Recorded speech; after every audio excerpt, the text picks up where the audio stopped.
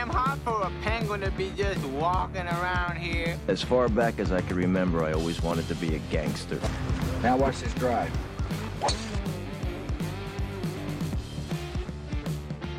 Okay, guys, welcome back to episode number 25 of The Sesh. I am your host, Chris Mancuso. First off, I want to talk to you guys about, obviously, you notice we haven't had an episode in almost 2 weeks, and everyone that obviously, unless you lived under a rock, knows what happened with George Floyd. It was a horrible situation. The video I did a podcast the day of, and I didn't release it because it was like an emotional, and like I didn't know everything. It had just happened as I watched it as it was going on, and I wanted to make sure we came back, and we came back to make sense of this for everyone at home and take it as a learning experience, not only for myself but for everybody. So we brought in Kwame Damon Mason. He's the director of the Soul on Ice documentary. I think that dropped in 2015, and it was a documentary on what it was like for African-American hockey players coming through, and it was a really good look. So how are you doing today, my friend? I'm good, man. Appreciate you for having me on, man. How are you? Good, buddy, good. And first off, I want to say, obviously a little tough. It was funny. We had, obviously with everything that's going on now, and you being, 5 years ahead of the curve on this issue. I mean, George Floyd thing aside, you saw Akeem Alou, we saw the coaching situation with Peters and the NHL and a whole bunch of stuff. So first off, man, thank you for taking the time, because I mean, the other day, I mean, you provided the greatest thing ever. I got a bump for Ron McLean, so I know I'm in the right avenue here. I'm in the right avenue here when it comes to like who we should be talking to within this community. I appreciate that. First off, man, obviously, you saw this problem arising back in 2015 when you started the documentary. Have you noticed anything change in the hockey community up until now? Like, or do you think that we're still miles apart as we were? Yeah, I totally believe that there has been a lot of change. I mean, there is a lot of people out there that may disagree. And for those who disagree, I would say, well, you have not been paying attention. I know I've been paying attention, because it's like I usually say to people, I'm just like, when my film dropped in 2015, if you look at the trajectory of what we're talking about when it comes to inclusion, diversity, the issues of Black athletes in the game of hockey, as well as its history, nobody was really, really talking about it prior to 2015. Mm-hmm. And once the film came out, in my opinion, personally, I feel like it gave people this comfort to say, oh yeah, we can talk about the issues. It's out there now, and let's, be vocal. So, when the film came out, the National Hockey League allowed me to go to, at that point, about, I think it was like 11 or 12 different cities, and I would show the film, and after we'd have Q&As, and this was in participation with the different NHL teams, and a lot of them were trying to, figure out different initiatives. So it gave them something to do. To work off of, yeah. Yeah, you know what I mean? It's very hard to say, we're going to talk about issues within the Black community and do it without any real context or any starting point. And the great thing about my film, it is a great way to start that conversation. So I see a lot changed. There was a time when, in February, they considered that the Hockey is for Everyone month, and that encompassed Black History Month, mm-hmm. LGBTQ month, Hockey Fights Cancer, the whole 9 yards under one umbrella. And I know personally a lot of Black hockey players were kind of confused about that, because February is Black History Month. Why don't we celebrate Black history that month? And then just about 3 years ago, a lady by the name of Kim Davis was hired by Gary Bettman to be an executive vice president, the highest ranking Black person in the world of hockey at this point. And one of the first things she did was to separate each month and to make sure that February was dedicated to Black History Month. So anytime someone asks me a question, has there been any progress? I always say yes. Is there a lot more to do? Yes, there is. But this is a long distance run. You know, this isn't a sprint to the finish. It's going to take some time. And as long as we keep doing steps and steps and steps, we're going to be good. Because at the end of the day, it's not about our generation. It's really about the generation that's coming. up. Yeah. And that's why for me, it was like, I wanted to make sure I did an episode where we could break it down like this, because it's so easy for anybody to come on and act emotionally after you see what took place in the United States and what continues to take place in the United States. But sometimes, and this is nothing like this, I'm for the protests and everything, but like me personally, when I act on emotion, I don't do things properly. Like that's just something me as an individual, I understand in myself, as if I get myself. So I took some time off here, wanted to come back now. You see the way that things are going in the United States. It doesn't look good. But I mean, I saw some really encouraging stuff in my own city here in Niagara Falls, Ontario, and all through Toronto, just peaceful protests where they're making stuff happen here. Like I believe I remember Ferguson in 2014, I believe it was. And I don't remember the impact coming across the border like this. And it being such a serious thing. Now, when you see something like that happen, I mean, as someone who this is a big issue for, I mean, that's disheartening and everything. But what's the path forward here, do you think, for us as a people, us as a civilization? Like, what can, I mean, I see everybody, we're listening, we're this, like, I've always known this was a problem. And it's just like, I feel powerless as someone who, you know, never grew up with any prejudice or anything like that. Like, I've always seen this, you know, where do you see, like, how can we get this back on the right track as a civilization outside of hockey? Like, what would you like to see done? Well, first of all, like, you know, back on the right track. I don't know if we ever were on. How do we get on the right track? Exactly. You know what I'm saying? Better way to put it. Yeah. Yeah, I think the biggest thing is to recognize and understand and admit there is a problem.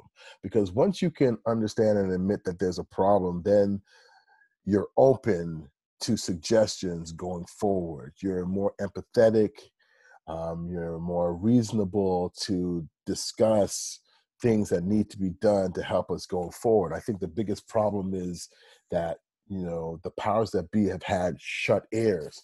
And I think the people now are saying, all right, well, we're going to make you listen. I mean, just the simple fact that this black man was murdered and people are protesting in Berlin, Germany. Like, that tells you something. So the noise is being used, and now it's about the powers that be. Because at the end of the day, you know, it's the ones that are in the power structure. They're the ones who, it's got to trickle down. Yeah. So for leadership example, comes from the top, right? Yeah. Comes from the top. So it doesn't matter if you're a business like Rogers Communication or Bell or Facebook, whatever it is, you have to be the ones that have to set the trend. And, you know, one of the biggest things I've always said about the issues of prejudice, racism, is the lack of inclusivity. Let's take Don Cherry, for example. Yes, the Don Cherry situation, which was on the docket to talk about here, because I if I recall, I watched the documentary and I caught it late. Bruins fan personally, Willie O'Ree was doing looking him up, and that's how I actually ended up stumbling on your documentary. I remember it, but that's how I got into it, and I think I grabbed it off YouTube. But yeah, let's just go down that path, because I definitely want to talk, because I think he was in the documentary, was he not? Don Cherry was in the documentary. Yeah, okay, yeah, exactly. So let's look at the Don Cherry situation as an example of how things can change in our world. When I was speaking to some of the executives and people, the powers to be over at, CBC and Hockey Night Canada, I said, you know, you guys have to also take some sort of responsibility, because it's the atmosphere that's a big part. So, for example, Hockey Night Canada have been around for like 30 years. Don Cherry's been doing it for like 30 years. Look at the people that he has been surrounded with as far as his employees go, as far as the employees goes. if Don Cherry came into a workplace that was more diverse, more inclusive, he Yes. would have conversations with people that look like myself, people that may be under the LGBTQ umbrella, people that might be Hispanic, people that might be East Indian. And he would have these conversations for many years, and he would have these relationships with people. He would understand where they were coming from, because he would have these discussions, and he would understand why saying something like "you people" is wrong. See, the fact of the matter is, Don Cherry has just been around white people for the most part of his life, and that's all that he's dealt with. So he just gets that perspective. He hasn't had the perspective of people of color. And I think if you look at your own workspaces, you got to look around and say, are we getting the perspective of all people, so that I understand where they're coming from? So with the Don Cherry situation, I always tell people, like, people are saying, oh, he's a racist. And I'm just like, he's just a prejudiced old man. Yeah, He's not which a is like racist. exactly, and that's how I felt about it too. But it's such a, I mean, you know what he said, and you know where it's coming from, but exactly, like, to really break it down and understand why it was said. Just like you Yeah, said, if they had hired, like you said, diversely, and to begin with, it would have forced him into those conversations, because you can't come to work and talk to people like that in the yeah. workplace. And you know what? I know he comes from a different time, and like you said, they bear responsibility in it as well. But like, from you personally, did you meet Don Cherry during the filming of that, or was it just I like, was I met Don Cherry. I met Don Cherry. What was it? 2012, and we were in correspondence throughout me filming. And it wasn't until I saw him at an arena, and his son was like, yeah, just email me, let's figure it out. And they were just like, yeah, let's do that. So I'm not defending what he said and stuff like that, but I don't know any racist no? that's going to come on a documentary to talk about black people in hockey. I just don't know any racist that And would actually do that. no, and to be fair, before you had done that, like, what really did he like? I mean, he's Don Cherry, right? He didn't have to do it, so like, He he didn't have did to. it. No, No, no, no. and I'm with you on that, and that's a really cool way to look at it, man, because that, for any hockey fan, was a big deal. I mean, I haven't even watched hockey that doesn't have Don Cherry involved in it, right? So Mhm. like, that was a shock to the entire, Don Cherry became synonymous with the entire game of hockey, right? So Yeah. to look at it from, He's a But part of an old does problem. he have bigoted prejudices that he does not know how to control or to understand, and will he Yeah, spew it? Yes, he does. absolutely. And I I mean, would tell him that in his face. I wouldn't yeah, call him a racist. I'd just be like, yo, you're a bigot. yeah. I You're mean, he's Archie been doing Bunker, it bro. for Europeans. I remember being a kid. If someone's name was Bearson, he'd be like, "Gaga Bearson from Europe," Yeah. or whatever. Yeah, he's always had those He doesn't. prejudice, right? There's a difference between being like someone who has like these prejudice ideologies and someone that is like a full blown A racist. Like, racist is going to stop me from progressing just because of the color of my color of your skin. skin. And he could have just said, "No, I'm not going to be in your documentary." You know what I mean? But he was like, "Come on down, let's do this. Put me in it." So that's just like a microcosm to everything that's going on in our world. I just think that there is not enough togetherness, understanding of where we are all coming from, for us to be able to be more sympathetic or more empathetic in where we're going. You know, it's to me, it's as simple as that. So I don't worry too much about diversity. I worry more about inclusion. And that is exactly, I think you nailed it on the head. And that, like, again, like, that's why I like having this podcast, like having these discussions, because to me, I was like, my opinion was like, yeah, Don Cherry's an old guy who's probably raised that way, and maybe he does have some racist stuff. But when you do look at the environment and how you said, like, if it was a more diverse atmosphere for the last 15, 20 years, whatever years to begin with, he would have been forced into these conversations, forced into having to, change his team, not because he wouldn't want to, even because it's like he would actually have the perspective of someone outside of that. Now, you did the documentary in 2015.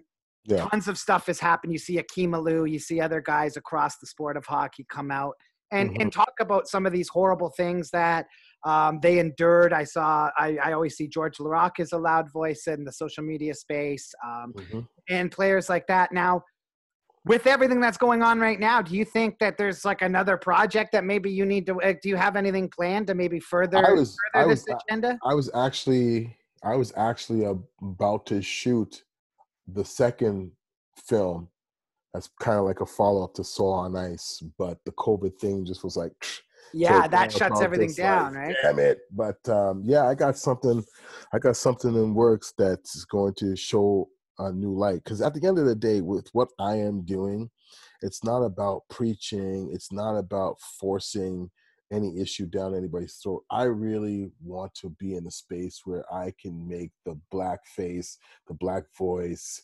something that is normalized in the space of hockey. Yeah. I want that when you see a black person being interviewed or their story being told, I don't want it to be like, oh, whoa, there's a black guy and who plays hockey? That's crazy. I want it to be normalized. And how you normalize that is to continue to tell stories. Tell stories and tell stories. You have to make it normalized. And so this next one that I'm going to be working on, I'm hoping that the powers that be that asked me to do it, they are still committed to it. Oh, definitely. If God willing, we get that done, I think it's just going to be another one of those films that's going to be like, oh wow, man, I just learned something new. Yeah, I mean, no, and it's super important. Like I said, I watched it, and I can't remember his name off the top of my head, but it just sparked this. He was a junior player, and he was saying, like, just growing up, he got asked, like, why didn't you play basketball? Yeah. Why didn't you play this?